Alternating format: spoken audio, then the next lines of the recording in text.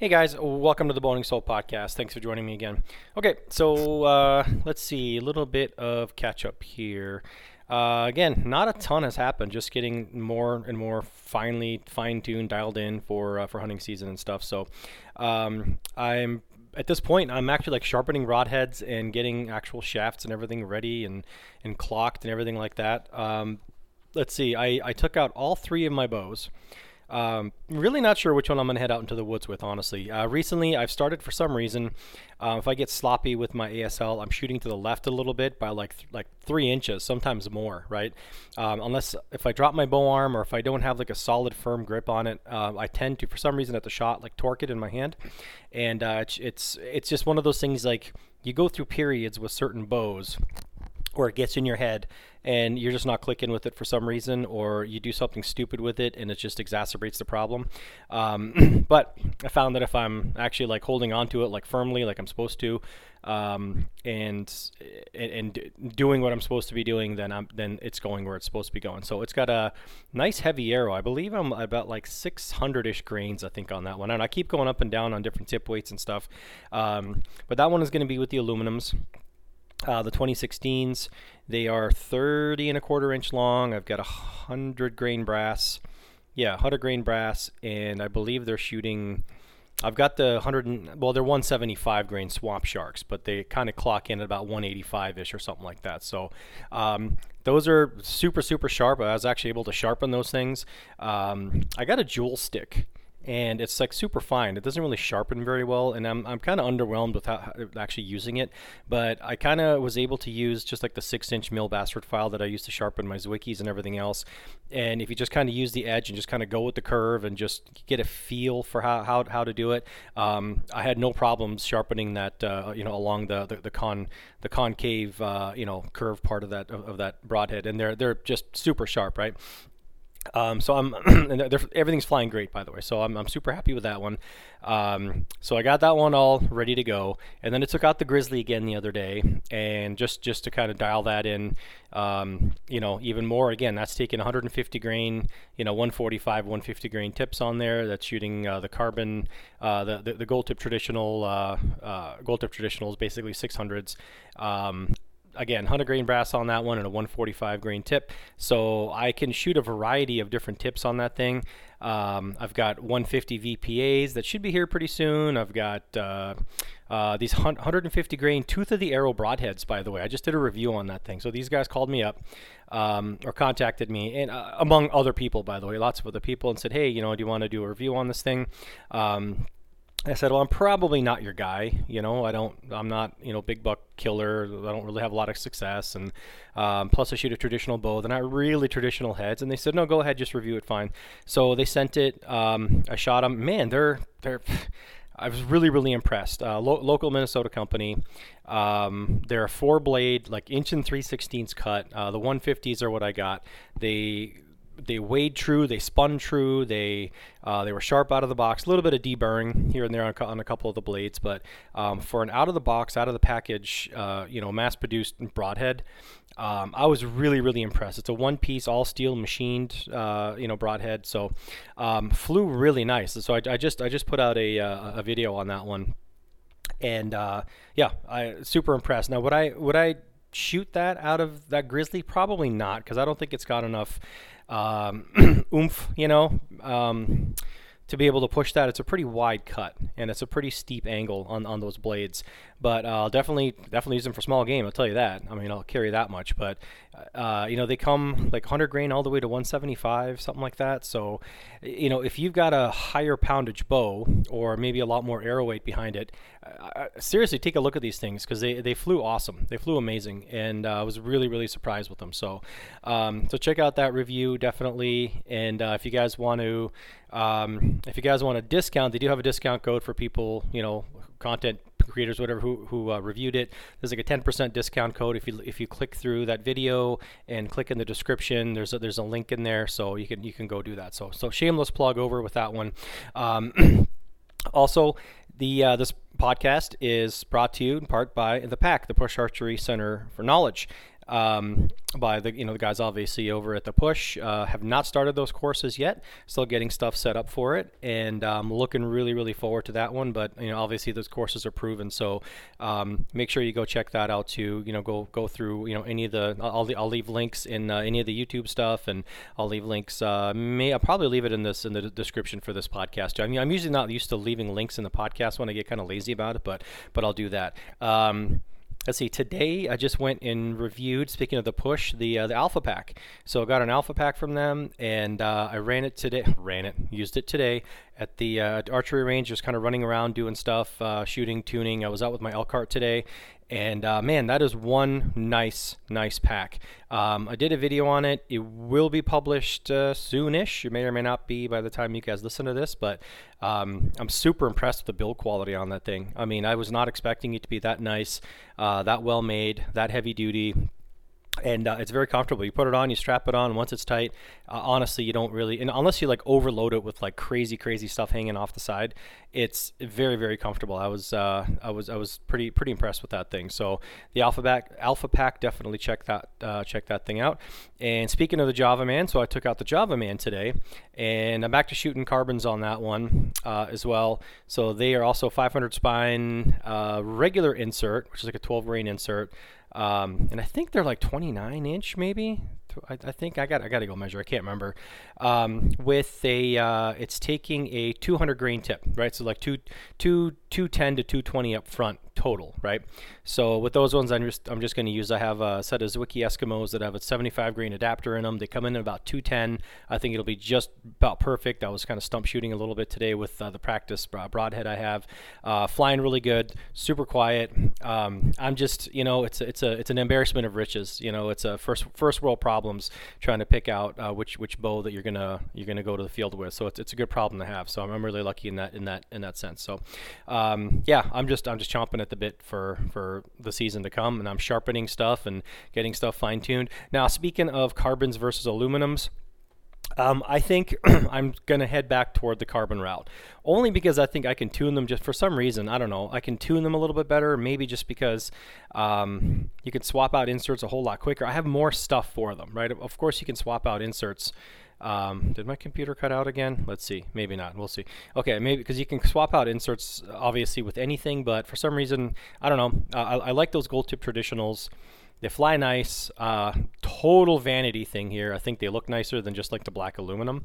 And I'm not a fan, like I said, of like the old school camo hunter, arrows. I just like, it reminds me of like Rambo. I can't do it. So, but I'm going to use up the aluminums that I have. And by the way, contact me. I've got like brand new, like I've got a dozen. Is it a dozen or a half dozen? Got a half dozen. Maybe a dozen. I can't remember. 1916s, right? 600 spine, uncut, brand new, and not even fletched, ready to go. If you guys want them, contact me. The shipping's the problem because anything over 30 inch now, the post office charges like another $15. So it's not even worth it to me to ship these things to people. And I got a bunch of cut, 2016s, which are the 500 spine and stuff. But yeah, I think I'm just liking the. It was fun. It was fun to try out. It was fun to do. But I found that I was like dinging them up more. And obviously I'm still, if I'm dinging those up, I'm going to be dinging up the carbon ones, but I've never had one like go kablamo on me. And I just for some reason, I just think the carbons are a little bit tougher. And I like it. I'm used to it. I'm used to the look of them and messing around with them. So I think I'm going to switch back towards the carbons and just leave well enough alone with what I got. And obviously go through the aluminums as they get bent, as like practice arrows or whatever, as they get bent. Toss them. So anyway, it was a fun little endeavor. By the way, there's nothing wrong with them. If you guys want to go check out, like I've got like the regular XX75 game getters, and they're like $55 a dozen from Three Rivers, and like the Easton Jazz, which are like the 1916s.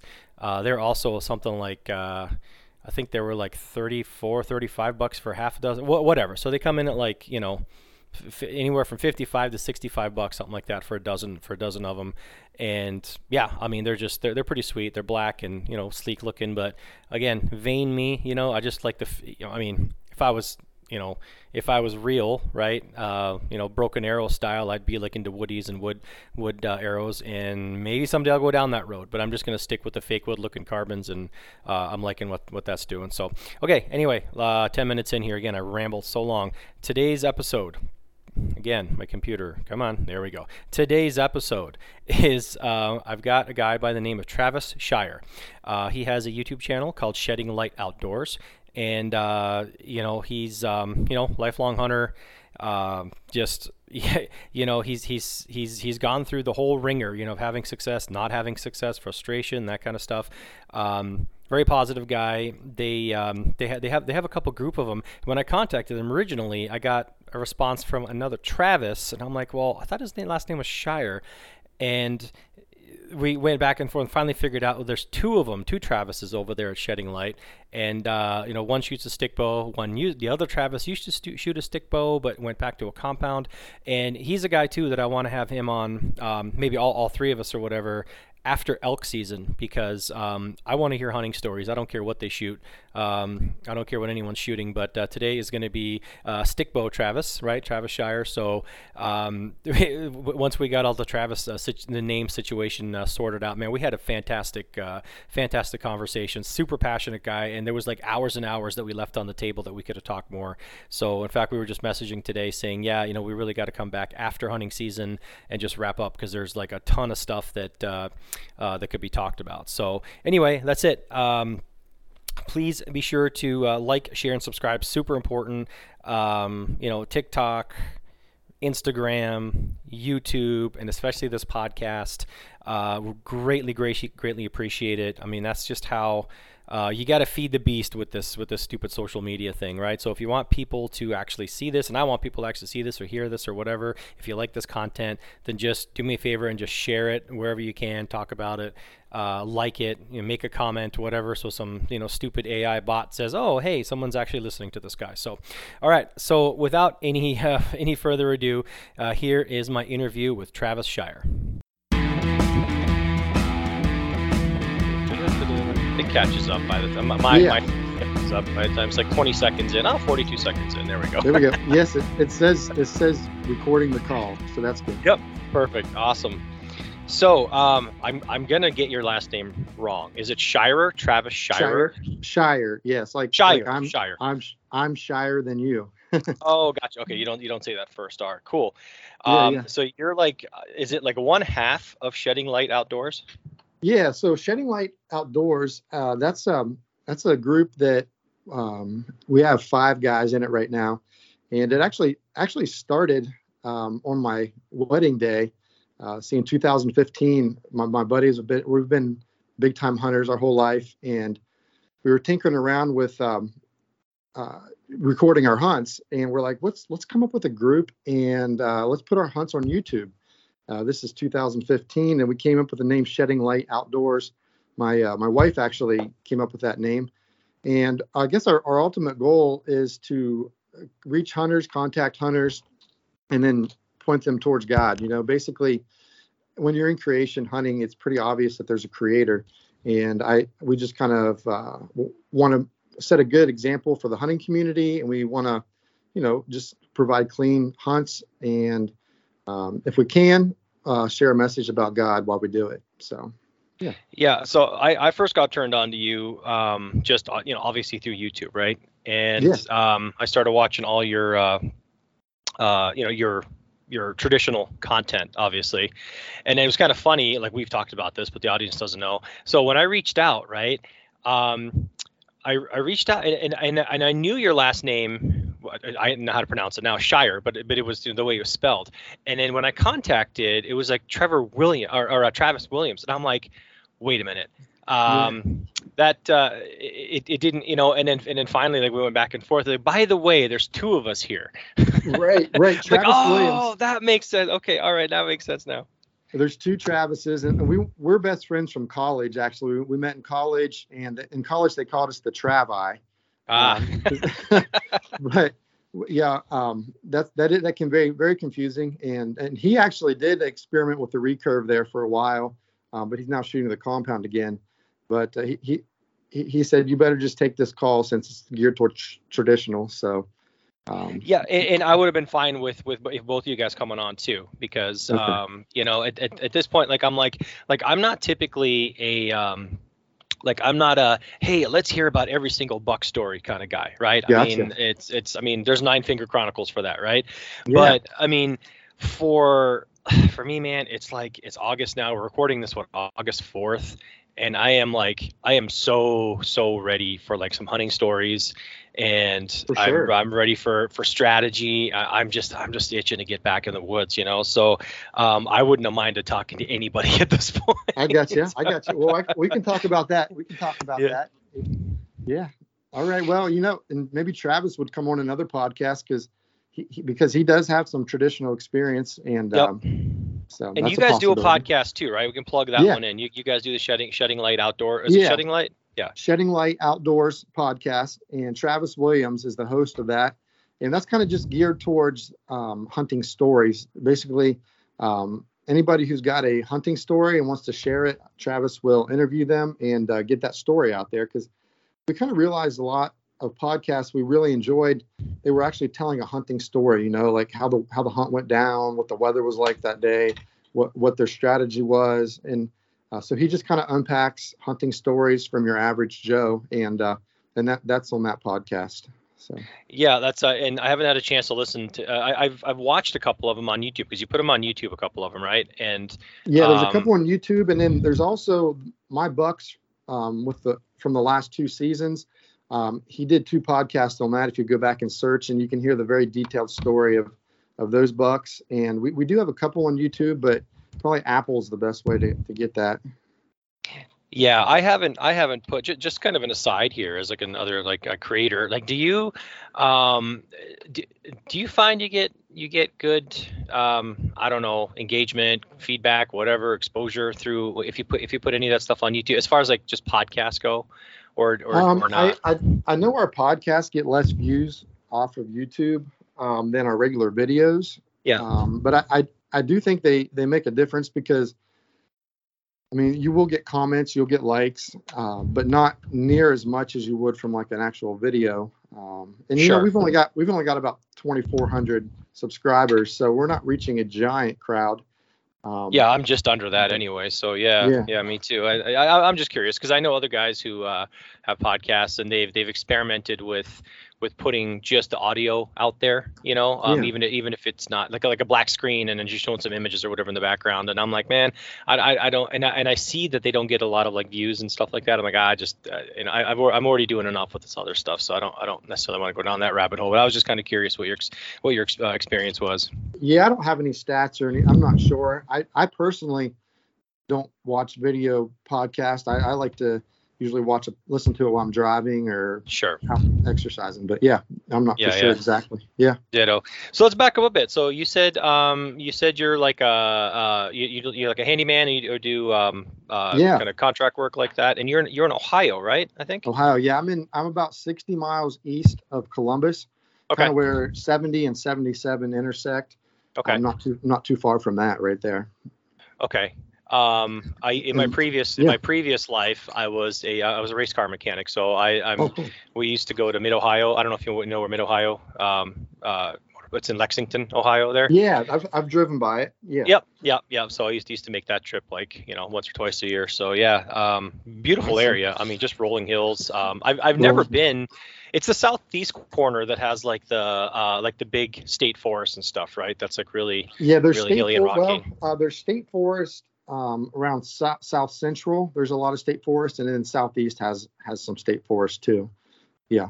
hmm Okay. There's like Yeah. Wayne Yeah. National Forest, which is Wayne, that's the one it kind is. of Yep. that's kind of almost directly south of Columbus, about 60 miles. Okay. So yeah, And so let's talk a little bit about just you then, for as far as how you came into this. I mean, did you grow up sure. hunting family, or Yeah, what's yeah. the story there? I'd love to tell you. Sure.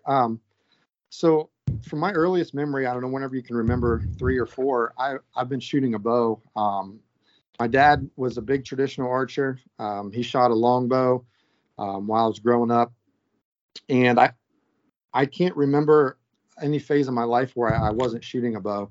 And so I would I would as a kid, like in the summer, basically my summer days were passed by either tossing a baseball up in the air and hitting it around the yard, or taking a bow and a couple arrows and shooting at hay bale, shooting, walking around, stump shooting. And this is at like 5, 6, 7, 8. And so when I was 9 years old, I've been fletching my own arrows, I think, since I was 8.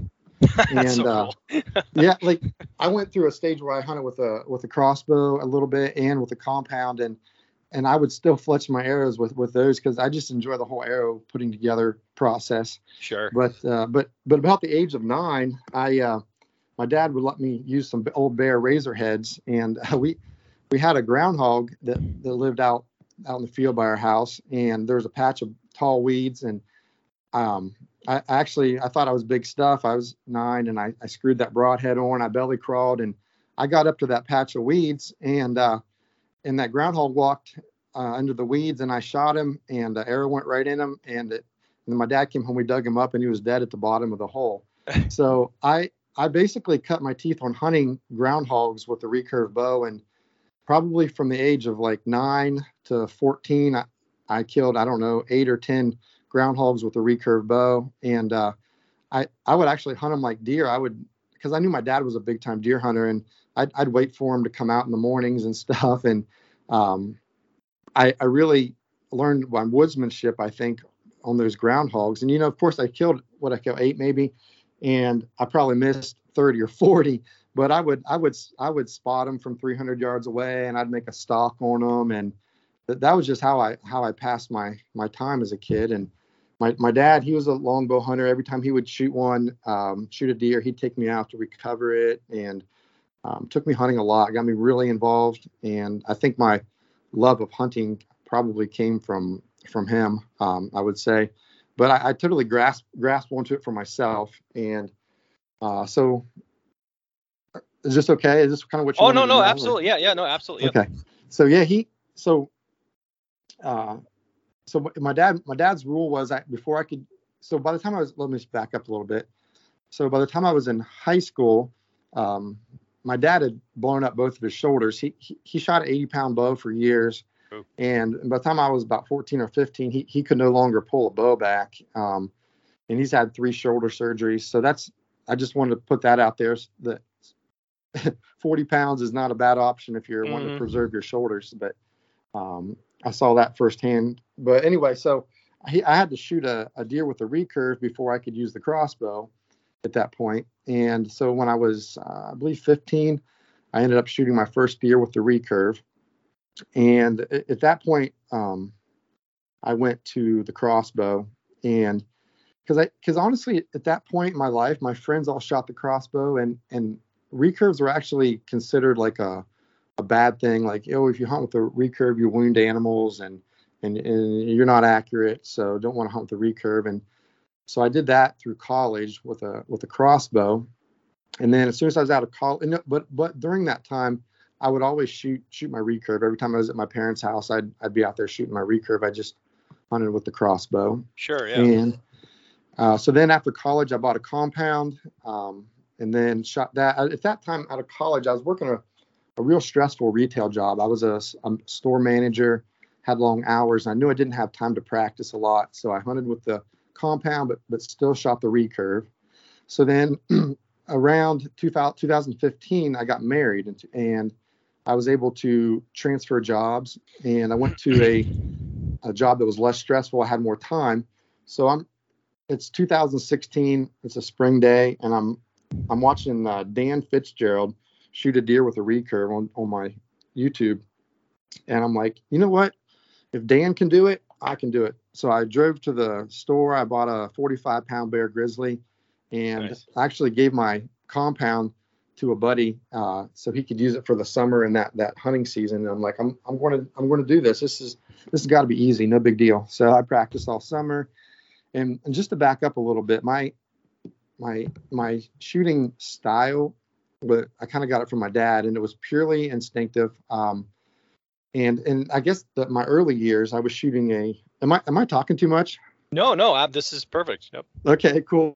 So my early years when I was in, middle school and high school, I it was a Bear, maybe I can't remember what Bear bow it was, but it was probably only a 54-inch AMO, and so it was like 60 pounds, and I'd be lucky if I was drawing at 25 or 26 inches. Sure, yeah. I was an instinctive snap shooter, and I had no control over my shot. Like, well, I mean, I don't say no control. I couldn't hold it full draw if my life depended on it. Mm-hmm. Let's just put it that way.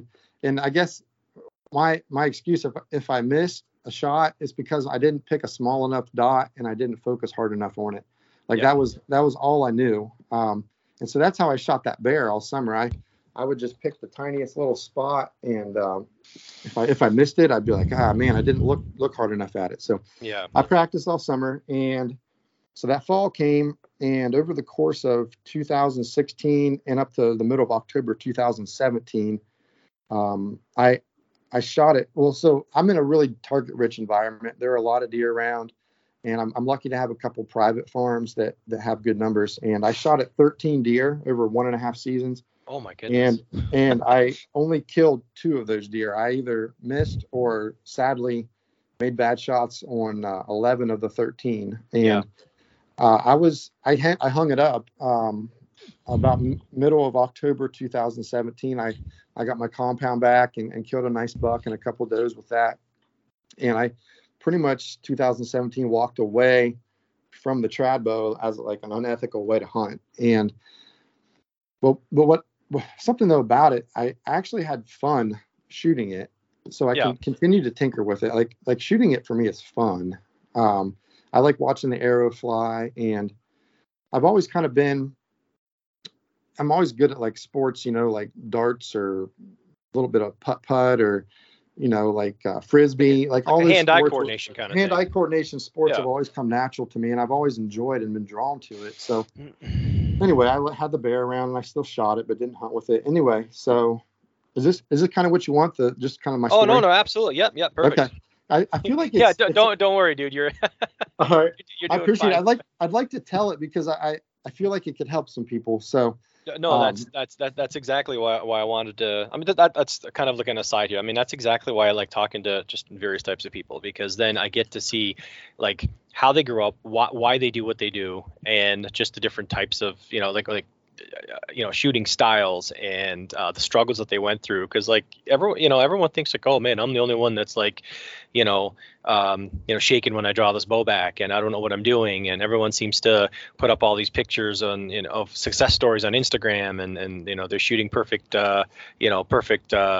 targets and stuff, and it's not the case. No, it's not. That's not. So, but yeah, okay. Well, I'll keep going then. And keep it going. Hopefully this helps somebody. So. And this will be the spring, early spring of 2018. I'm like, you know what? There are some guys out there I know they're shooting these traditional bows well, and I know they're accurate. So I started looking up podcasts and trying to find information. And I ran into the Push podcast, and I watched their video, their main video. It's got like 1.7 million views. And so I learned about the tip of the arrow. Aiming with the tip of the arrow had never crossed my mind. I never even knew that was an option. I didn't even think, I never even seen the arrow in my peripheral vision. So I went ahead and I ran outside with my arrow, my bow, and I even tried a little bit of a fixed crawl. I drew it back and put the tip on this bottle of water, and I smacked it. I hit the bottle of water. I'm like, oh my goodness, what is going on? So my groups automatically, I stopped having as many flyers. And I'm like, okay, so this is kind of fun. And so I kind of dug into their podcast and found Joel Turner. And so Joel Turner, as soon as I found out about it. So this is something to know about me. Like I'm an eternal realist. I'm almost to the pessimistic point of realism. Sure. But my wife is a dreamer. So we have some interesting conversations. But I like to know how things work. I like to uncover.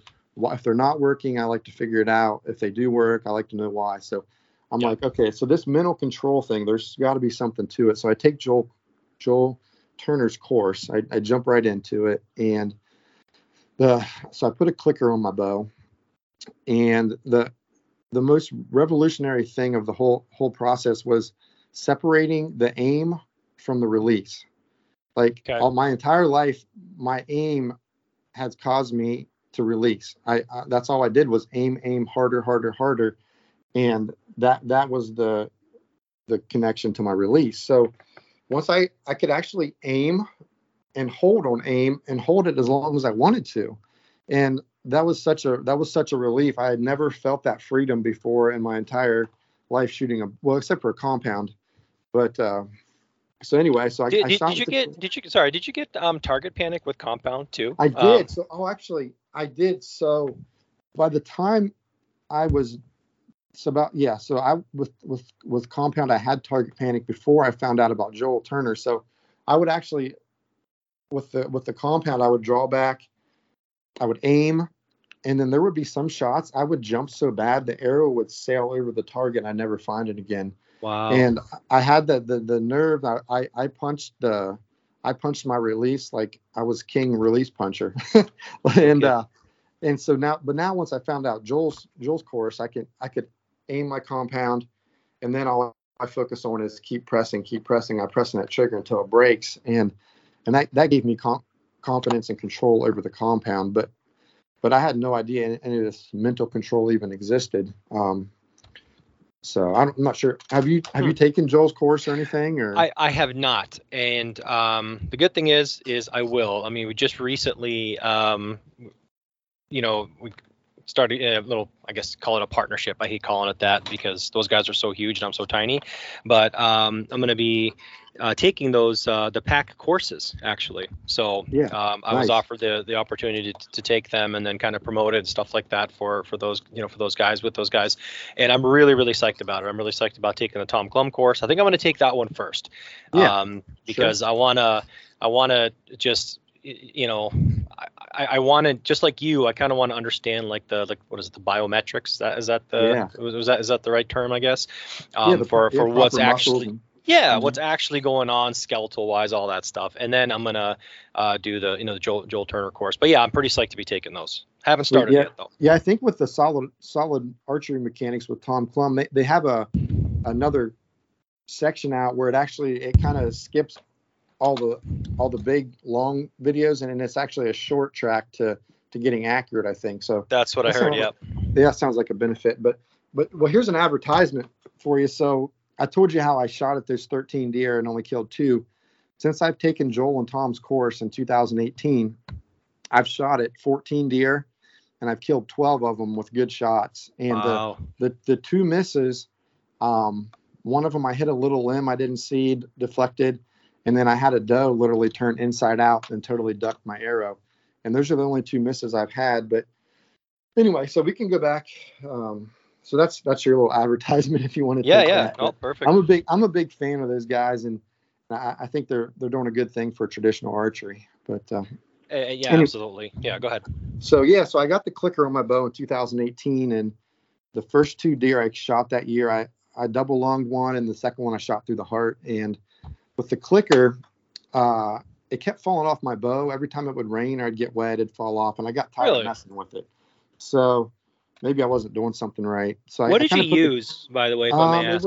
It was the clickety click and just the adhesive on it is what I used. Just whatever comes with it? Yeah, whatever comes with it. And it came off a couple times, and then once it came off, you'd have to readjust it to get it just right. And I just got tired of tinkering with it because I had learned what I needed to learn to have control over my shot. And that was separating the aim from the release. So I actually experimented with feather to nose after that, feather to nose, and I couldn't really feel it very well. But what I did like is when I would lock into my back. So my mantra, Joel talks about mantras, is my first step is to lock in. And that's to lock my scapula against my spine with my rhomboid and my lower trapezius. And then I also, at that lock-in point, I have the arrow touching the tip of my nose. So I basically have that as a rear sight. As long as that feather is touching the tip of my nose, my eye always lines up the same with the tip. And I have that back locked in. So once I'm locked in, then I go to there it is, and I see the sight picture that I want to see. And then I would go to my shot activation, which I did not shoot with the shot activation. Well, I can tell you. So for shot activation, my next step was to go with a grip sear. Okay. And I put a. By the way, I want to So- come back to some of these. I want to let you finish doing what you're doing, but I want to kind of Okay. dissect some of this stuff when we come back. So go ahead. Sure. So I got a little I found Logan Glassburn. I stopped into Attaboy's Archery and saw he had a little electronic button, like you get off Amazon. They're about the size of a dime, and you push them and they click. And I taped it to the front of my riser, and so that was going to be my psycho trigger. But I found that every time I would push completely through that trigger, I would lose back tension and collapse, and my shot would be 6 to 8 inches to the right. So Oh, wow. so what I figured I started doing was I would just get locked in, find my sight picture, and then I would just touch my finger to it, and then that would be my permission to go ahead and release. And I shot really well like that. I was able to separate aim from release without pressing all the way through it. So you And- so you just touched it I and just not touched- necessarily like activated it, right? Right, exactly. I Okay. just so I just laid my finger on it, and then that was my permission. I didn't let go exactly when I touched it, but at that point I was moving on towards the release and leaving the aim behind. And I shot that way a couple years, and I just figured out something, and I think I know why it works. So I'm not sure if I'm supposed to tell anybody this or not, but it's Joel Turner was talking to Christian Williams from Archery Strong, and Christian's a great guy. If you wanted to have someone on the podcast, he's actually my coach. He's so like a fitness. Yeah. He's a physical therapist that specializes in archers. And okay, yep. but since I tore my rotator cuff, and since then I've been doing strengthening exercises with him, and which, by the way, that's pretty epic. If you're into archery and you shoot a bow a lot, it's a pretty good idea to invest in your muscles and keep them healthy. And I wish I would have started doing it sooner. But anyway, so he told me that Joel showed him an ETAR. So you draw the bow back, and your middle finger's resting on the riser. Yep. So you draw it back, middle finger on the riser. You acquire your aim where you want it, and then you take your finger off of the riser, and then that gives your body permission to go ahead with the release. So it's almost like a safety on a gun. While that finger's on there, you're comfortable, you can aim, the shot's not going to go off. And then once you get where you need to be, you remove the finger from the riser, and then you can follow into your shot. Now, I'm not sure if I'm supposed to be making that public or not, but it's helped me a ton. And I think I discovered it back in 2019 by actually resting my finger on the sear.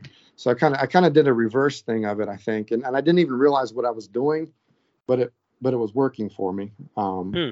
And so anyway, I want to say this, like, I don't have it all figured out. It's a constant battle to not let the aim dictate the shot. Like, it's not like I know these things, so now it's just a piece of cake. I mean, you got to continually embrace it and continually work at it. So I don't want anyone to hear it and think he's got it all figured out, because I'm still learning. So Right. okay, so we can stop real quick here. So let's kind of back up. So out of all of these that you tried, right? Yes. Is there a common theme? It seems to me that there's a common theme where, like, no matter what the actual trigger is, Yeah. it's more about separating your brain from the actual, like, shot activation. You know what I mean? Or separating, Yes. like you said, going back, like separating the aim from whatever. Release. Now, did you find that whatever you tried, let's say with a clicker, and then you went with like a grip, not kind of like a grip sear, but not necessarily, whatever you want to call Yeah. it. Mhm. Did you end up kind of getting, let's say, clicker panic from it, or grip sear panic from it? Because you get a honeymoon stage, right? When it was like, oh my God, Yes. this thing works great. Because I did that with a clicker, right? Yeah. I've had clickers on and off of my bows for, a bunch, right? Now they're all off. They're gone. They've been gone for many, many months. I threw them away because I find that whether I do the clicker or the feather to nose, at first it works fantastic, right? Because you're doing it. But then I get clicker panic, or I get feather to nose panic, or whatever you want to call it. Oh, So yeah. I thought, personally, I thought, well, if I'm getting the same kind of either shot activation or whatever, like the purpose is to like constantly keep pulling tension, pull back until you get to some sort of like mental like release point, right? Yeah. If I'm doing that with either a feather or something else or with a clicker, then why have the clicker on there? Because they're accomplishing the same things, and they're also getting the same amount of quote unquote panic from the same things. Did you find that to be the same? I did. I would get with the clicker. I did get some anxiety with that. Like the closer it got to clicking, Yep. the more nervous I got. You hang up like an eighth inch from a click. What's that? Like you hang up like an eighth inch from it going click, right? Yeah. Because we're like, I'm using air quotes here, your full draw should be, right? But you're within like a quarter inch one way or another. But then that last little bit, that expansion, I still struggle with it. That last little expansion part, and it even makes it worse because you're telling yourself, man, it's only an eighth of an inch. It's like, how can you not pull an extra quarter inch? But the way your brain locks you up mentally is just astounding. I'm like, oh my God, Yeah, I mean, it's a constant battle to have full control over it. I would say for sure. And so I mean, honestly, if you have a good back tension and your scapula is locked in, you can actually shoot really good scores by letting your aim dictate your release. I guess what I mean by that is not 100%, but you can lock in your back, you can get your aim, and you can confirm that aim, and then it's almost like an immediate release after that's confirmed. And I have fought that before, and I have to sometimes reset myself by drawing and just looking at my sight picture. Draw holds, I guess, is what it would be. But you can actually get I think if you get your back locked in and you can shoot, and so it's tempting because you can shoot really good scores and really good shots by letting your aim dictate your release. There's a fine line there when your release starts to come too soon, and then that's when you get jumpy and start having some wild shots. So it's not like it's not something where I guess you just one day you figure it out and then you never go back. It's a constant grind to be in control of your shot. I guess, does that make sense? No, perfectly. So where are you at now as far as what's working for you that way? Okay, so really, I'll be honest. Since I've started doing the workouts with Christian, my back muscles are stronger than ever, and I am way more in control and in charge of my bow, I think, than I was before I started working out. So once I feel more comfortable at full draw. So once my back's engaged and the feathers on my nose, I feel really comfortable, and I keep that finger on the riser, and then I take the finger off the riser, and then give my body permission to release. And I guess once the finger's off of the riser, the only thing I'm thinking about is flexing that scapula to my spine, and then the shot breaks when it wants to. There's still that you still got to fight it, and once the aim is established, your body wants to just let go of it. And it's a constant. It's a constant. I don't know if you want to call it battle, but you got to be aware of it, or it'll creep back in, and you'll be releasing. Like, see when your aim is dictating your release, that's when you'll hear guys say, "Oh, I rushed it," or "Oh man, I shot too soon," and that's where it becomes a problem. And does that make sense? Oh no, absolutely. Yeah. So do you feel like right now you're in like total control? And it's if I'm in my head, I don't want to say it comes easy, but like, have you kind of like you can say with confidence, "Yep, I'm in control all the time." Yeah, I'm in control 97% of the time. Yeah. I was at ETAR and I shot in front of the biggest crowd I ever shot in front of. It's for the Wounded Warrior Project, and I controlled that shot. I went all the way through it and controlled it. And sometimes if I'm out practicing, I even did it on the course at ETAR a couple of times. I'll be chatting with my wife, and I won't get mentally into the shot, and I'll have a shot that's a foot or 15 inches off where I want it to be. I'm like, Travis, stay in the shot. You got to stay in the shot and don't bail out. because your mind's constantly wanting to jump out of the shot and just get the arrow on its way. So I would say if I had to, yeah, I feel like I am in control of it. But if you're not aware of it, then you could creep back into it pretty quickly and let the aim dictate your release. So basically, I mean, you're still every single shot then having to like actively, consciously kind of concentrate.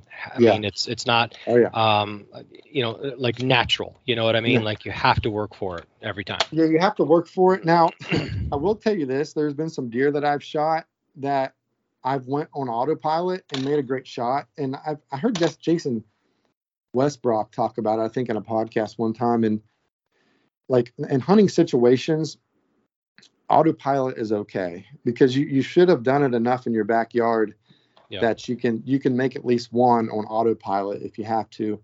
But if I'm like, I've been shooting some 300 rounds and I take a long time between arrows just to think everything through. And I like to get my grip right. I set my fingers right. If I can remember to set my grip and hook the string, then I start going through my shot process. That kind of like jump starts my shot process in my mind by gripping it in the handle and then the string. But it is a grind every shot. Now I can make some shots that are good. Well, no, I don't want to say that. I got to think about it every shot. A lot of times I'll shoot just one arrow. Like if I shoot one arrow, maybe two, and then get them. Now if I go and shoot like 6 or 7, 8 arrows at one time, I am terrible. I am absolutely awful at. All I'm thinking about is just getting the next arrow, moving on. And yeah, see, when I shoot, that's my problem. Like I won't like stop, slow down, and then take a long enough time in between shots, right? I mean, I just kind of want to be like, pull one out of the quiver, shoot it. Pull one out of the quiver, shoot it. Just because I don't know. And anybody, I'm sure, that has any kind of and I don't, as far as like physiology or whatever, they'll tell you like, man, your muscles need a break.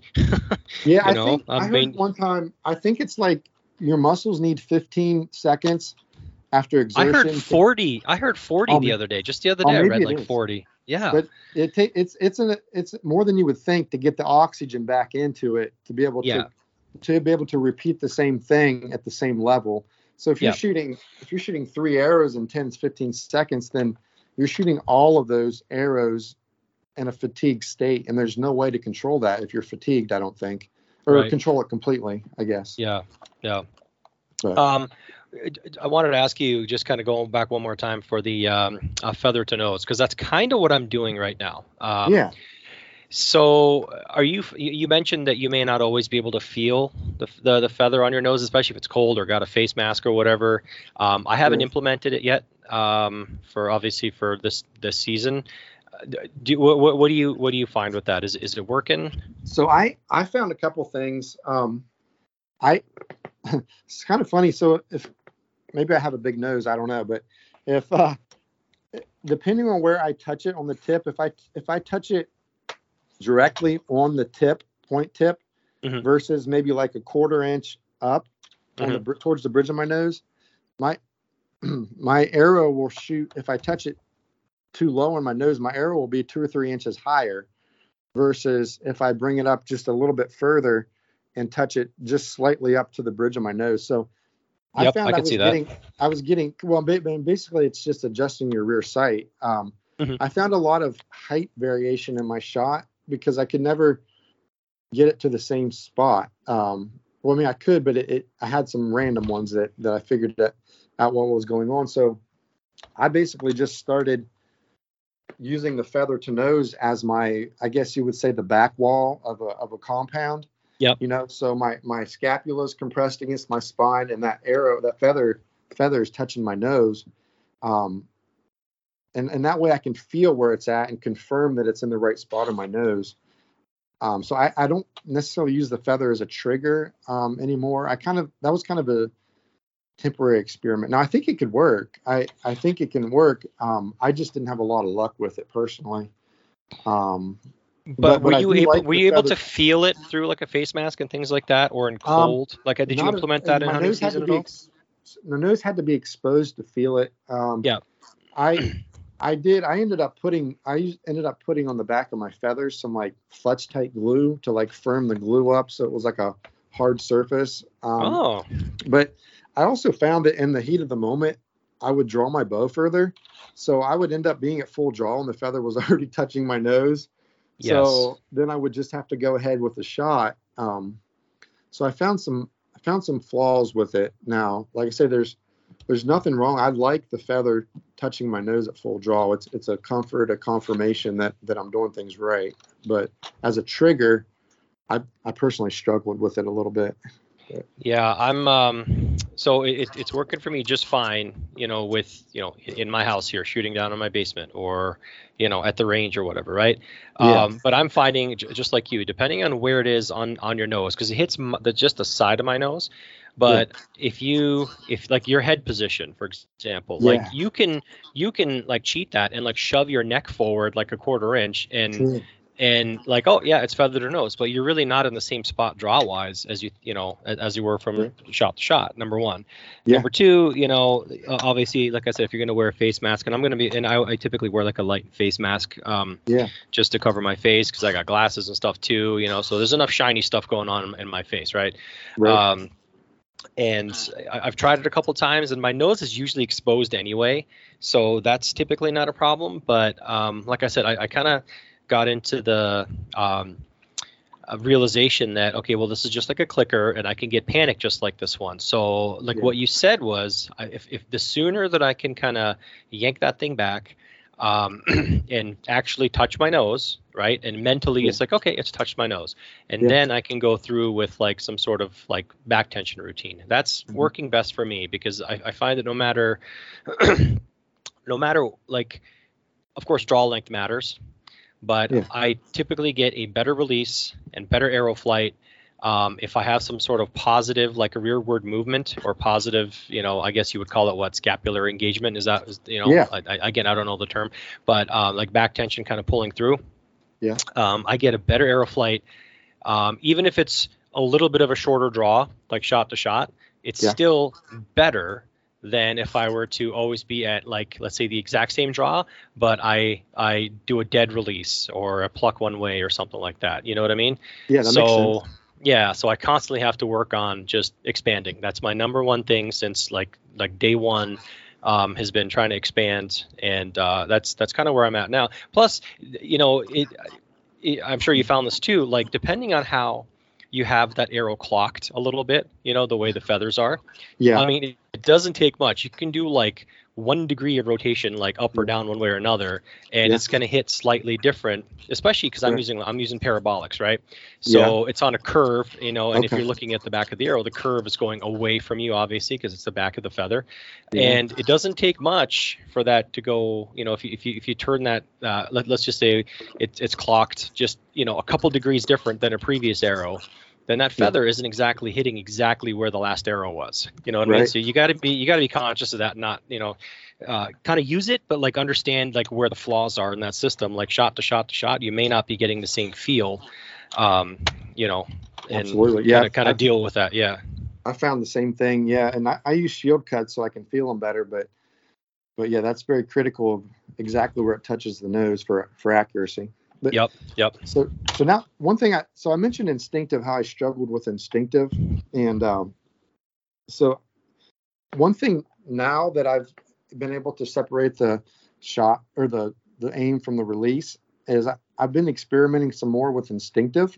Mhm. And I feel like I'm a better instinctive shooter now that I've got some mental control. And I guess I was experimenting during turkey season because my gap was so big at like 10 or 12 yards on a turkey, like my Yeah. tip would be at the feet. So I was picking out like little arrow holes or a little speck of foam on my target. And I was able to hit them very consistently. And it's kind of nice. What I'm finding now is if I'll pick a spot that I want to hit, how aim small, miss small, I'll Mhm. pull back, I'll get where I need to be, and then I'll just take a look and confirm that my tip's in the right place. and 90% of the time it's already in the right place. So when I talked about how bad I was instinctively, I don't want to knock instinctive shooting, because I think there is some value to it, but I think you have to have a good grip on your mental side of things. And if your only advice is to look at the spot that's a little bit smaller or stare harder, that might not be what you need to be the best instinctive shooter. No, I know it wasn't for me. No, you're right. 100%. I agree with that, because for me, and again, I'm not talking for anybody else, but I mean, I've tried all of it. I can't do gap because it's just too much of in my mind, it doesn't make sense to put something like 18 inches, 2 feet, whatever, below something I want to hit. It doesn't make sense. I like a 6 o'clock hold, but not that much of a 6 o'clock hold. Enough to be like, okay, I can look down the shaft and be like, okay, it's kind of pointed where it's kind of supposed to be. The arrow is straight, not the, the back of the arrow is not kicked out one way or another. So I'm in, alignment that way. And then I change my focus to, concentrating on the spot that I want to hit. And like you said, after like thousands and thousands and thousands or tens of thousands of shots, you start to get more of that, I'm using air quotes here, instinctive, because you do see it, and everything just kind of, you go through like a really quick mental checklist of that like visual snapshot of how the sight picture looks. And then you're just like, okay, this is going to work. Right. Yeah. So I think over time, again, this is my opinion, but I've heard it, others say it too. Like if someone starts off shooting like with a dedicated aim or some sort of whatever, over time, their mind develops that it's just a lot quicker at what do you call it? Like examining that sight picture, and being okay with it. Yeah, you spend less time confirming everything and more time like, okay, I'm just going to focus on the spot, and it just happens. Yeah. So that's kind of where I'm at, but I still have to do the expand thing properly. Yeah. Oh yeah. Because if I don't, everything else doesn't matter. It just goes to crap. That makes sense. See, I think I like archery because there's not a perfect one size fits all way to do it. I mean, there's basic guidelines, but everybody can kind of be their own person within those guidelines and make it work. And, for like expansion works good for you, but personally for me, if I try to do too much movement, I end up throwing my shot off. And I like to totally jam that scapula against my spine. Mm-hmm. And then I just stay locked there through the release. And I think about that muscle, but I don't actually think I'm moving it. And maybe I'm doing it wrong. I don't know, but that's what works for me. It's funny, like how everything changes too. Like what we find out about like what people are actually doing. The more we get into this, like for the longest time, we've been told expand, right? It should be moving backwards, whatever, that kind of thing. And I believe it was, I could be wrong, so sorry, Joel, if it's, but I believe I heard Joel Turner on, I think one of the Push podcasts, I believe, or maybe it was with Aaron Snyder, I can't remember, but he came out with the and it wasn't really discussed much. They kind of went over it pretty quick. That, oh yeah, by the way, this was like for compound shooters even, right? Yeah. But they're like, oh yeah, well those guys don't really do the back tension thing. I mean, because those guys are so dialed in. I mean, you literally have to be like splitting the middle of the X every single time, or else you're not at the top of the game, right? And we're talking like the Levi Morgans and whatever the world. And he was like, yeah, those guys don't really do back tension anymore. They just know when to execute that shot. And it's like, whoa, wait a minute. We've been told, it's been drilled into us like this is what you have to do, and expand. And he's like, no, that's just that even that little bit of tiny movement is way too much movement for what those guys need. You know what I mean? Right. So after that, I was like, I know there's more than one way to do this, but like it's like you gotta, because back tension has always been kind of like the holy grail of when someone's like teaching archery, you're talking about archery and how to do a good shot, and it's like, well, apparently that's not the case. Right. Yeah. I mean, it's, I've seen, you talk about too, like you hear how the hand's got to come back right on the shoulder. Yep. I've seen some epic shooters where the hand doesn't do that, so obviously it's working. But did you watch the Lancaster Classic this year? Any of the? I watched the finals. Did you watch any of that? I watched all of it. Yeah. Mm-hmm. Yeah. Okay. I saw. So somebody. Go ahead. Yeah, there's all kinds of different hand motions after the release. You'll see even in those top shooters. Somebody mentioned on the push Facebook group there about right after that, and and I had noticed it, but I'm glad someone else said it. They're like, and they kind of put it out there like, did you guys watch there's not a damn one of them that did the whole like dynamic like shapow kind of release where like the fingers like touch their shoulder immediately. Most of them did like a really dead kind of release. I was watching like Dwayne Martin comes to mind, right? Yeah. And I don't know the Barebow world and the guys in it very well, but like and I just watch the finals, right? I kind of like watching. Yeah. I'm not a sports fan, but if I get invited to a Super Bowl party, I'll go grudgingly and watch that, right? Right. But I was watching all of them, and I'm like. And I'm glad I'm not the only one that noticed it because someone else mentioned it. And I'm like, yeah, they're not doing this like super dynamic, whatever. A lot of them are just like some pluck, some do a dead release. And I think it just kind of goes back to I think there was one guy that even do it and do it the same way over and over again. Yeah, right. Yeah, I think in archery, I think separating the aim from the release and then back engaging your back muscles. If you can do those two things, there's some other areas that are a little bit flexible in there, I think, and you can experiment with. But I don't know. I'm not a coach. I don't know, but it's just that's my 2 cents worth. But no, that's great. So okay, so we can kind of move on. We've dove like, oh man, almost 50 minutes into just how to shoot a bow. That's awesome. This is perfect. Okay, so let's get into real quick kind of your equipment then. What sure. do you do any competitive archery or just pure bow hunting? I do. I've done some local shoots. I have a couple shoots, 3D shoots within maybe an hour. I actually have done pretty decent, and I want to go to some bigger shoots next year. My goal next year, let's see, my goal next year is to go to the IBO Trad Worlds. Yep.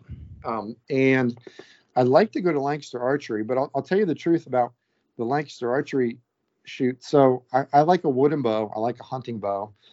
And so I think 6 different times I've ordered a 25-inch metal competition riser. And it's come to my house, and I've opened up the box. I've felt it, looked at it, and I put it back in and send it back and return it. I just can't, really, for some reason, I can't bring myself to set up a competition metal bow. I don't know what it is, but I shoot my hunting bows pretty well. I'm thinking about maybe taking one of those to Lancaster. I don't know, but for some reason, the thought of setting one of those up is like repulsive to me. I can't explain it. I think I know they're more accurate. I know I'll pick up points with it. Of course, yeah. It's just so non-hunting or non. I like a wood bow too. Of course, I've shot some metal ones, but it's just something about the romance of it. I can't explain it. But anyway, I'd like to go to Lancaster, I guess, to answer your question. Yeah, I've wanted to. I had a kind of a hankering for a Hoyt Satori, right? Yeah. A couple of years ago, and then I was like really kind of like interested in it and kind of thinking about doing it, but then I'm like, well, I went away from that. I went completely opposite, and I went like custom longbows, and then I just got an ASL recently, and and I'm just loving those, and I love the the beauty of it more than that, mm-hmm. Right? And to me, like, they are two completely, again, speaking from a guy who's never shot an aluminum bow, okay, metal riser bow, but they're two completely different things, because I know that I would shoot them differently. If I would do any kind of competition bow, then it's like, okay, well, it wouldn't be a Satori because that's more like a hunting bow. That's an ILF. But if you're going to do that, that's kind of like the gray area. Like, don't dabble in that unless you just really want to shoot at a Satori. Right. I would go toward the WF or the CD archery or whatever kind of like path where it's like a dedicated like barebow rig. And sure, you could hunt with it, but it would it'd be like a big riser, long limbs. Something that you could like string walk.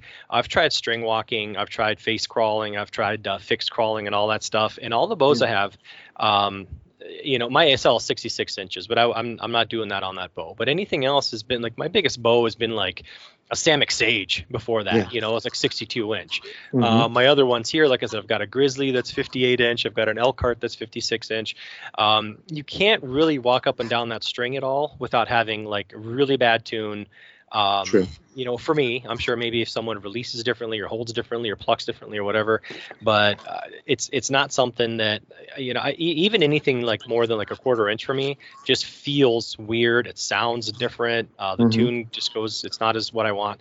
But I'm thinking like, okay, well, if I do a competition rig, I would most definitely change my aiming style. I can't pretty heavy. I probably wouldn't be canting because I'd have like a pretty big sight window. Yeah. You know what I mean? Maybe I'm wrong about all this stuff, but you can tune out all this stuff, and you know, I would probably have some sort of fixed crawl, you know, and I wouldn't care about noise.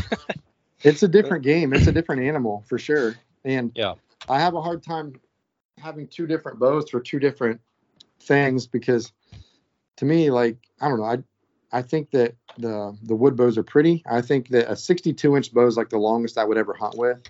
So it's hard for me to set up a bow that I wouldn't actually be able to hunt with.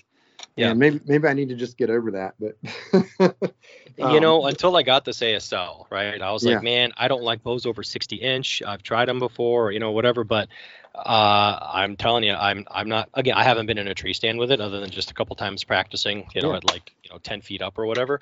But it is not a problem, you know, that we all evolve too. Like, I mean, literally like 6-8 months ago, I was like preaching, I don't like this, I don't like that, I'm never gonna have, you know, and now it's basically the bow that's in my hand like 90% of the time. Not that I don't love my other ones, but I'm just having too much fun shooting this one, and I'm like, oh, this is fun to drag around the woods, and it's really not. I can hold it completely sideways. Nice. How's it shooting for you? How do you like your I'm shooting? loving it. I'm really loving nice. It. Yeah. Does it have any hand shock? It does not. Wow, it does not at all. Nice. You know, even if I'm not shooting I mean, I'm shooting like it's 45 pounds, you know, 44 to 45, depending how much I actually like expand. And I'm shooting, I mean, I was down to like 500 grain. And then I back up to like 610 grain. You know what I mean? Nice. It is absolutely, and this is just, you know, the St. Patrick Lake one that I can vouch for. Right. Okay. Yeah. And it's awesome. I mean, there's no shock, no vibration, no, you know, you don't get a headache from shooting, you know, a couple of whippers or whatever. I really, really like it. Nice. Well, that's good to hear. That's intriguing. Yeah, no, it is. And it kind of goes against everything you've kind of heard about ASLs. And you know what? I don't know, like, because when people try ASLs, you know, you really don't know like what exactly they're doing. Are they holding it a certain way they're not supposed to be? Are they not shooting a heavy enough arrow? Is it out of tune? All kinds of things, you know. So maybe some of the reputation that it has is not deserved, you know. But some of it is, I guess, you know. I mean, I've heard from reputable people that like, oh yeah, I've tried this bow, and you need to hold it. The shot needs to be absolutely perfect with like a 700 grain arrow, or it's going to rattle your teeth. Yeah, that's what I've always heard. That jolts your arm pretty good. But that's cool. That's good to hear. It's butter smooth. Yeah, it's awesome. I mean, honestly, and I'm, you know, like for me, of course I can tell I'm shooting it, right? But like, I don't know about you, like if someone were to hand you a bow and say, and kind of blindfold you and just kind of stick the grip in your hand, right? Yeah. And unless it's like a straight ASL grip where you wouldn't, you know, you'd obviously know it. If someone said, okay, pull back this bow, I personally can't tell the difference between a recurve and a longbow. By feel, you know what I mean? I at least none of the ones I have. I'm sure people can, but maybe I'm just not that good enough to feel the difference in like, oh, the tip's flexing this way, and this is, you know, I mean, because every bow, whether a longbow or recurve, feels different. Every model feels different unto itself, but I can't tell you, oh, this is a recurve and this is a longbow if my eyes were closed. You know, I don't know if I could either. I do know there have been some longbows I've drawn back that are really stiff in the back end, and I don't know, maybe they're just not designed for my draw length, but I have. Well, I mean, I had a Kodiak Magnum that did the same thing though. You know. Yeah, exactly. Yeah, you're right. There's recurves I've had stacked for me. You're right. And I have found with the grip, I think personally, I believe you can learn to shoot any grip you want, but if you put your mind to it. But I agree. I have found that I like a grip that, because I shot a DOS last year, DOS riser, and I got an R-Core grip. So I'm right-handed, and if the grip on the left side, it sticks out further than on the right side. So it actually slopes away from you, which is different than 90% of the bows out there. Most of them are rounded and slope in towards you. since I've had that opposite slope on that grip, Yep. I feel like all the grips that slope towards me and around it, my hand wants to pivot around and kind of rotate in. So for some reason, I actually just got a Widow, and I got the Jenkins grip on it, and it actually slopes away from me. Like I say, and that's just something I picked up on. Like that down I and like. to the left, right? So yeah, I guess what I'm saying is I like that. Yeah. See, so if the belly of the bow is facing you, Yep. the grip, the left side of the grip actually is higher than the right side, so it actually kind of slopes away from you to the right. Oh, okay. And for some reason, that kind of grip, I can repeat it very easily, and it seems to like stick in my hand. But I have big thumb pad muscles, so I don't know if that has something to do with it.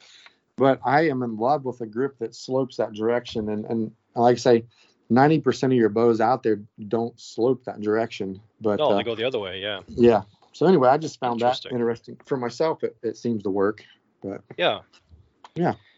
Yeah, man, there's something for everybody, isn't there? Isn't that great? That's why you just got to buy all these things. Exactly. Just buy them and try them. Yeah. So I've so then a lot of bows. I've hunted with a different bow every year since 2016.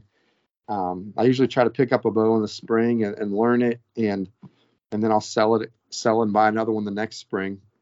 Is it because you just want to try different things, or like it's not working for you? No, it works for me. I think I want to try different things. I feel like if I get a bow and I master it and I get accurate, take some game with it, I feel like I've completed that project, and I'd like to try to complete it with another project. But I gotcha. With all of that, all the bows, my arrow tune almost always comes out the same. So I like to shoot a bow around 40 pounds, maybe 40, 42. Yep. And I usually kind of where I'm at. Yeah. Yeah, I usually end up with a full length 31 inch 400 spine with about 225 to 275 up front. It's usually about a 500 to 550 grain arrow, and that seems like, even though I shoot different bows, that's usually the arrow that I end up with, and that seems to work for me. And my sight pictures are usually pretty similar too. One thing I'll mention, you mentioned about the fixed crawl. So I had shoulder surgery 2 years ago, and since that surgery, it feels really a lot easier to have a lower anchor, I guess. So what I do is I actually crawl down the string about an inch, and then I still have the feather touch my nose. So my middle finger is almost down by my chin a little bit. And it seems like my shoulder and back muscles rotate around a lot easier compared to if my middle finger's up around my mouth. And is it because your elbow's a lot lower too? I mean, yeah, my elbow's a lot lower, and it just feels like everything's more free flowing and smoother coming around. And I guess that's kind of how Olympic archers shoot, with a lower anchor. And I don't know if that's why. I don't know if that's why, but I've found for the comfort of engaging my back is better doing that. But like I said, that's the cool thing about archery is we can all tweak it and make it what we want to. Yeah. Interesting. I didn't know you didn't know you should. So when you do that, okay, never mind, because the arrow's still up. Yeah, you just have a big crawl there. Okay, I gotcha. So are you then consciously? You said you're gapping, right? Are you consciously aiming? So how much of a gap do you have? I mean, 40-pound bow, probably not a ton, right? I mean, no, I've got maybe like a 10-inch gap out to 20 yards. Oh, okay. And then from 20, but maybe like I'm hovering the tip about 5 inches below the deer's belly, somewhere around in there. And then when I get out to 30 yards, I'm about point on at 30 yards. So I've between out to 20, I'm the same. And then from like 20 to 30, I lose about 8 or 10 inches of elevation. So I wouldn't say it's a flat shooting bow, but I would never shoot at a deer past 20 yards. But on the 3D range, it's fun to mess around with it. So yeah, it's funny. Like, so I've been putting out a lot of stuff on Instagram and TikTok and things like that, right? Just kind of shooting stuff. And Yeah. But then like yesterday I did one like, okay, because you always see people like shooting just perfect shots, nice tight fist-sized groups or whatever, slapping arrows and this like that. But you never Yeah. see the ones where like people kind of stretch their limits, right? So like those are like Yeah. 15 and under, and 20 I got to really concentrate. So I Yeah. did one, it's like a little like Instagram reel or whatever. You can check it out, but Mhm. it's me at 25 with that ASL, like under like 15 and under. I mean, I'm hitting like stump shooting leaves, center punching Nice. them, like beautiful, right? Um, Yeah. Yeah. but it's such a heavy arrow, first of all, and it takes a good proper expansion and alignment. I mean, it'll keep you on a stuff bow. Yeah. That at 25, I mean, I was bigger than a beach ball, about the size of a beach ball, Right. and I'm Right. like, okay, so this is like reality here. This is what like honest like, it's everything you see on social media is not what what people are actually doing. You know what I mean? Oh yeah, I think absolutely people need to not. be No. honest with that.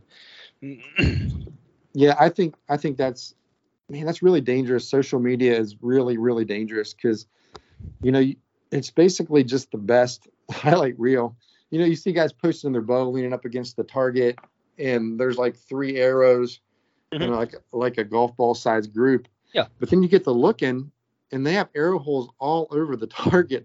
Yeah. There's holes that are like a foot away from the bullseye, like splattered all over it. And obviously they hit there too, but they didn't post those Mhm. pictures. And Yeah, exactly. Yeah. yeah, And but I always try to do the caveat, like if I post something like that, I'm like, okay, this is in fact I'll kind of do like a tongue in cheek. This is my best Insta group of the day. Not right, not right, all the groups are this good. Keep right. practicing kind of thing, right? Yeah, Yeah, it's and a good way to keep, that's a great way to keep yourself honest. It's like, do a blank piece of paper or blank target or whatever, and then say I'm actually going to post this, yeah, or go live. Do the live Facebook live or whatever, right? And shoot. And yeah. that's a lot of pressure. And then It is. it's not trying to, like, pardon the expression, but it's not like a big dick contest. But you're not trying to like Yeah, prove anything to anybody, but like maybe to yourself, like, okay, like yeah, I post all these awesome pics, and like you said, with the arrow, kind of hanging, or the bow kind of like draped over the arrows, and the target still. Look at me. But yeah. um, do you really think you can do all that stuff when people are watching? Right. Well, yeah. Basically, if that's your average group, then you should be taking all the first places away from John Demmer. Then Exactly. Why? Yeah. Why do we not know of you? you should be beating John Demmer by 20 points every day. Exactly my point. Yeah. Yeah. No, that's Yep. right. That's right. Yeah. So, okay. So what are you going to be shooting this year then? What's the bow? Well, The Widow, you yeah, said, or? I have a Black Widow 60-inch PSA, 42 pounds, and shooting. So I like this. The arrows I find they're Victory V Force Sport. They're like $5 for a bear shaft. It's not too bad, and they've done pretty well for me. I'll be shooting that arrow with a 100-grain insert and a 125 grain Magnus buzz cut. And I found it. There's these weight adapters I've got from Three Rivers, and they come in 25 grain, 50 grain, and 75 grain. And basically they screw into your insert, and they're like 3/4 of an inch long. And then on the other end is basically the same thread. It's like a male and a female thread. So you can add weight, and it actually extends your arrow by about 3/4 of an inch. I And just saw those yesterday. I was looking at brass inserts for the 2016 aluminums here, and okay, I came across those things. So it's funny you say that. I now, literally was looking at this yesterday. I will. Yeah, I think they're handy. I will tell you, don't use the 25 grain aluminums. They bend way too easy. They bend just by looking cross-eyed at them, and you're in trouble. But the 50 grain and the 75 grain are solid steel, and I've found some pretty good durability and straightness, integrity with those. So yeah, I'll be shooting that 100 grain brass insert with the 75 grain adapter and the 125 grain Magnus buzz cut. And I've had good luck with the Magnus buzz cuts.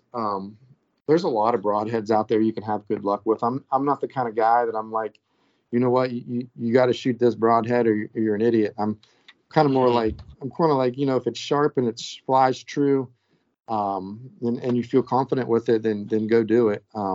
That's kind of where I am. But I've had a lot of good experience with the buzz cut, and that's what I'll be using this year too. So. Okay. Are you are you shooting off the shelf on that thing, or elevated rest of some sort?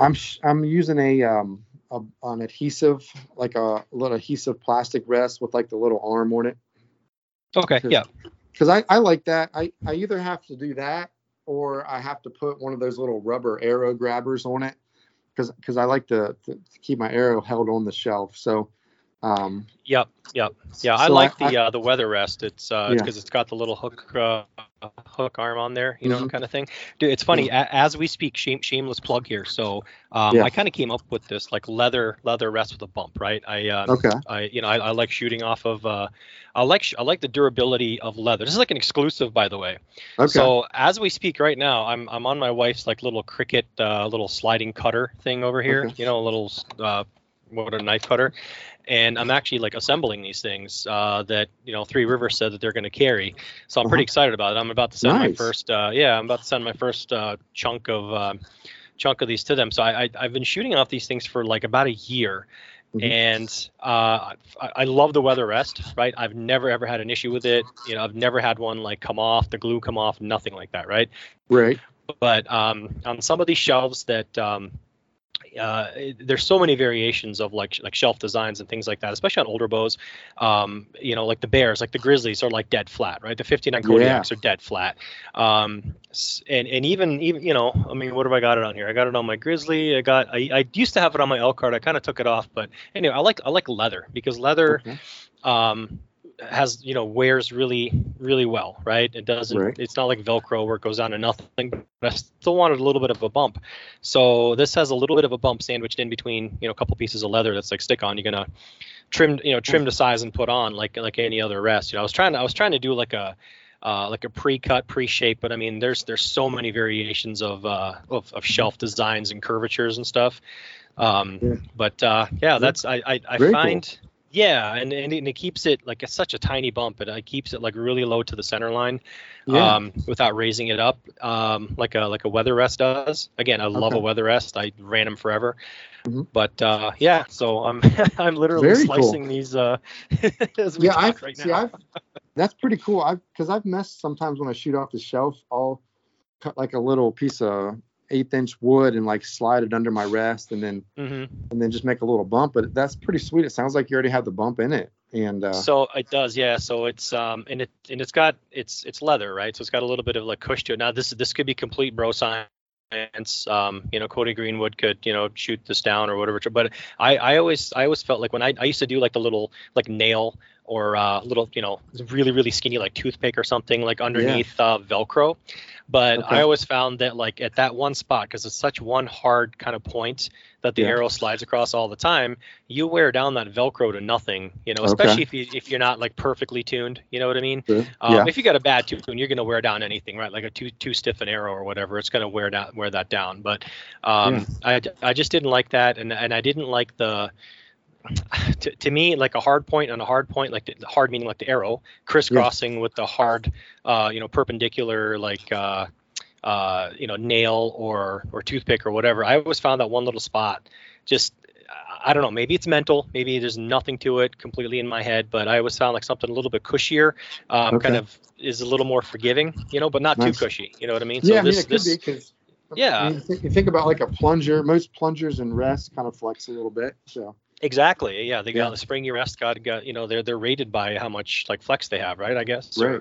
Yeah. So springy rest. Yeah. So I don't know. We'll see. I've got a stack over here that I'm about to assemble. So. Awesome. Congratulations. Yeah. Thanks. I mean, who knows? I don't know if anyone's gonna actually buy them, and I might make like 75 cents a piece off of them. But it's one of those things where I'm like, I mean, I shoot a lot, and I tried all the other stuff. I tried the, the Velcros and the, other, furniture pads and whatnot. And it's like, there's got to be a better way that's like longevity wise and just barely gives you a little bit of a bump. And this happens to be what's worked for me. I mean, I've been shooting for the past year on these two bows, and I've got like no appreciable wear. So, and I didn't mean to make them a commercial about me, No, but that's it's your podcast. You can. Yeah. No. Awesome. So any big hunting plans? Are you just going to stick around Ohio? Are you going anywhere? I know you guys do some. I'd love to talk about the elk hunt and all that stuff, you guys, and any other out of state stuff. But I'd rather do that on another podcast when you guys can both be on. Yeah, that'd be sweet. Actually, that'd be a lot of fun. Because that could be a whole podcast in itself. But like, what's your plans whitetail wise? That'd be a lot of fun. Well, I tell you what, I do a lot of in-person scouting. And just this morning at daylight, I got some video and picked up that this buck called the Flyer 10 is still alive. And I have 3 years of history with that buck. And oh my God, he's a homebody. He's a homebody on the farm that I hunt. And he's kind of walking in the same footsteps as the Big 10 163 inch I killed in 2020 I killed, and this dude is kind of taking his place, and they look pretty identical, but the Big 10 had bigger brows, but this dude's got like a 3-inch kicker off of one of his G2s. Anyway, confirmation that he's alive and running the same area, so I'm optimistic that I may get an arrow shot at that buck. We'll see. It takes a lot of luck, but I have enough history that I may be able to put the puzzle together. So that's kind of my plan, and I'm not going out of state or anything. I usually just stay pretty local and have a couple farms. I hunt that the farmers want some does taken off, so I'll try to make the farmer happy. And I share the farm with other hunters, so anything could happen. But that's my plan. So. Are you mobile at some of these, or do you have like presets on these farms, or do you I'm 100% mobile. I do have one ground blind that I put in, and it's on a tight funnel across the pond dam that really brings a lot of cruising bucks by it, and I will set a ground blind at that location. But everything else is 100% mobile. I for every 3-hour hunt that I go on, I probably scout 6 hours.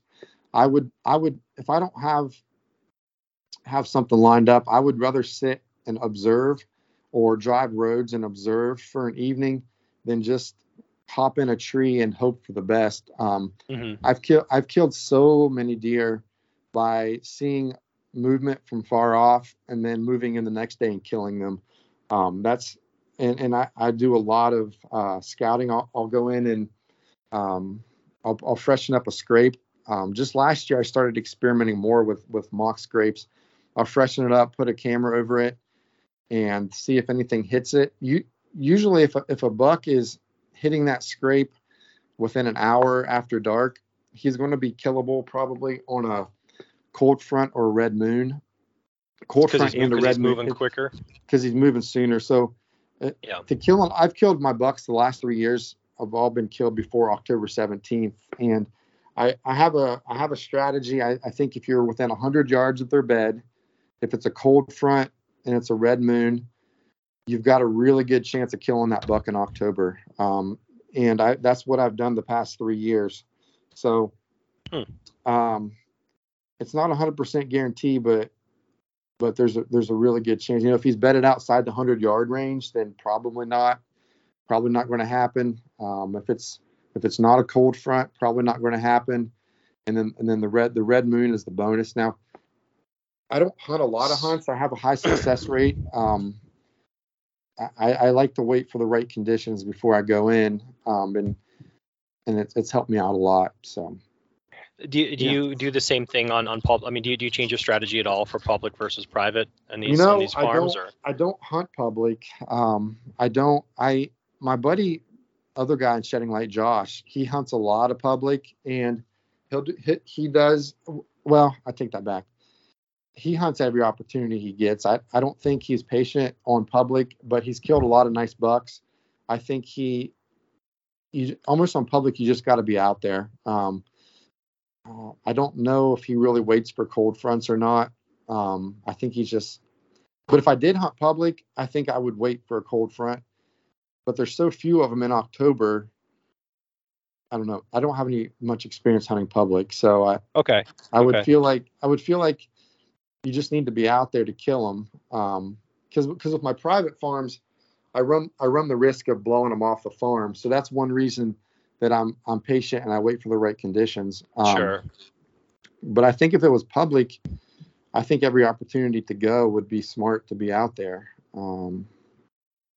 I don't know if that makes sense or not. I mean, it does. No, and that's kind of the situation I'm in. Like, I pretty much have to take advantage of any opportunity that I can, and try to make the best of it. You know, last couple of years, it's been just been weird with like my work schedule, my wife's work schedule. So I'm basically, it might change this year, you know, but I mean, I've been 10 to 2, you know what I mean? Is kind of, I'm doing a lot of bow hiking midday because I got to drop my daughter off and I got to pick her up from school. So I can't get in there earlier, and I need to be out of the woods, no questions, can't be late, can't, you know, get stuck. Right.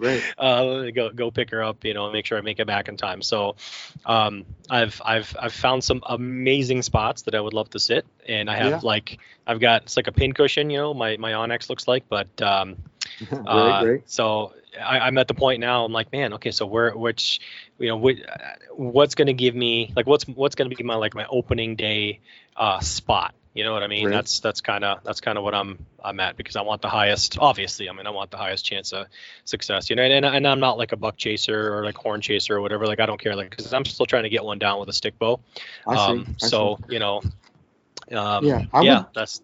good luck, man. I hope it works out for you. Hope maybe you can find a hot oak tree or something that looks really good, and get one right there, hopefully.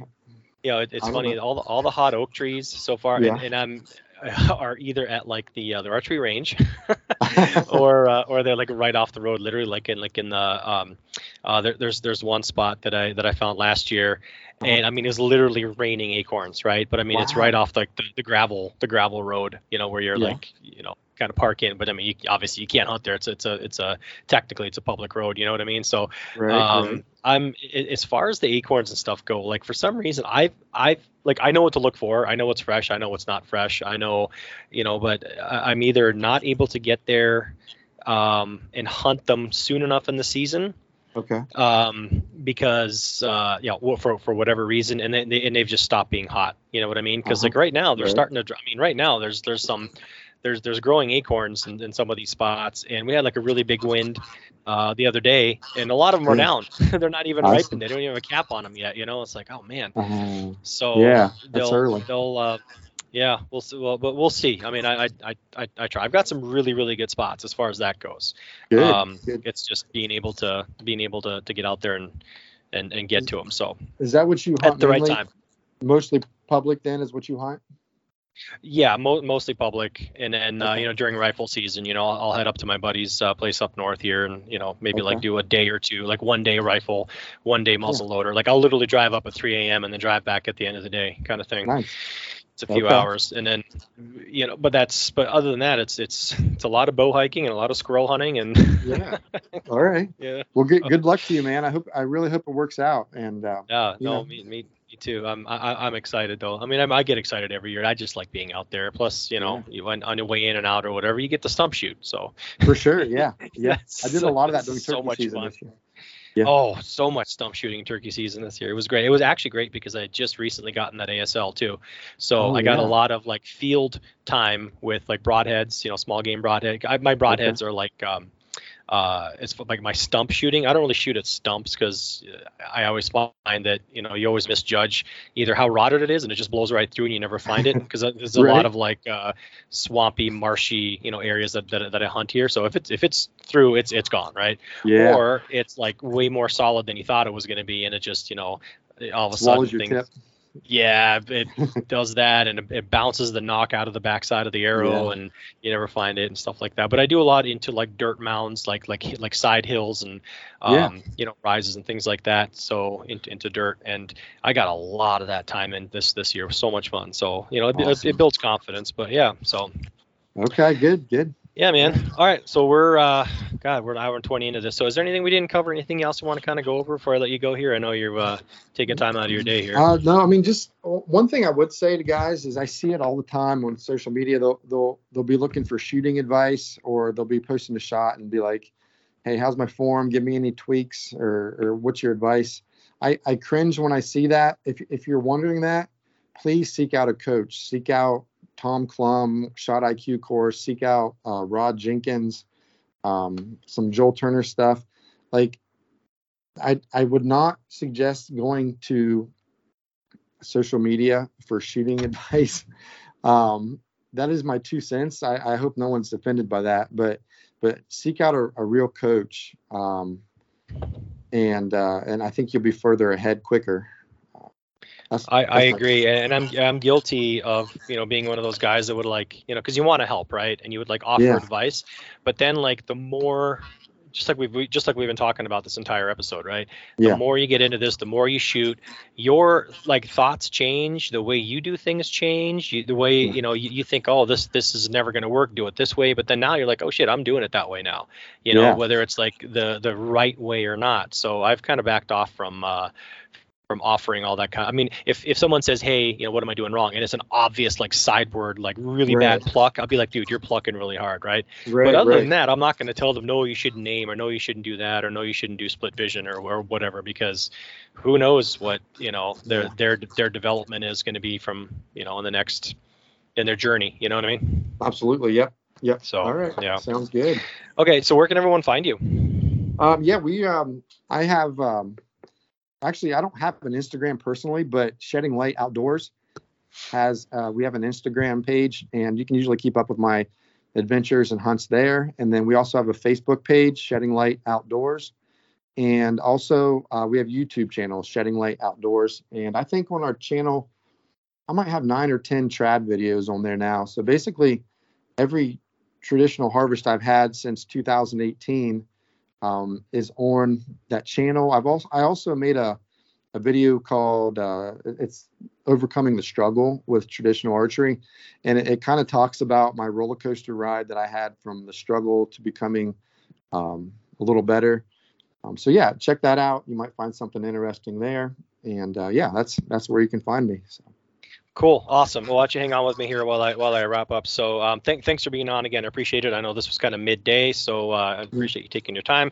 So everybody, if you like this, make sure you go check Travis out and go check out the channel. Lots of good hunts out there, or lots of good videos out there on their channels and stuff. And make sure you like, share, and subscribe this. It's really important. Bow Hunting Soul YouTube channel. Again, I'm putting out stuff. I'm trying to put out little mini tiny 15 second, 30 second, whatever TikToks and Instagram reels and all that stuff. And I'm just trying to hit kind of social media a little harder just to get a little more exposure and stuff. So check that stuff out. And then of course I'm going to be starting the Push Archery Center of Knowledge courses very, very soon here. So if you guys want to check that stuff out, go check out it's thePushArchery.com, and then check out the pack there. So all right, with that said, thanks for listening, everybody. I'll see you next time.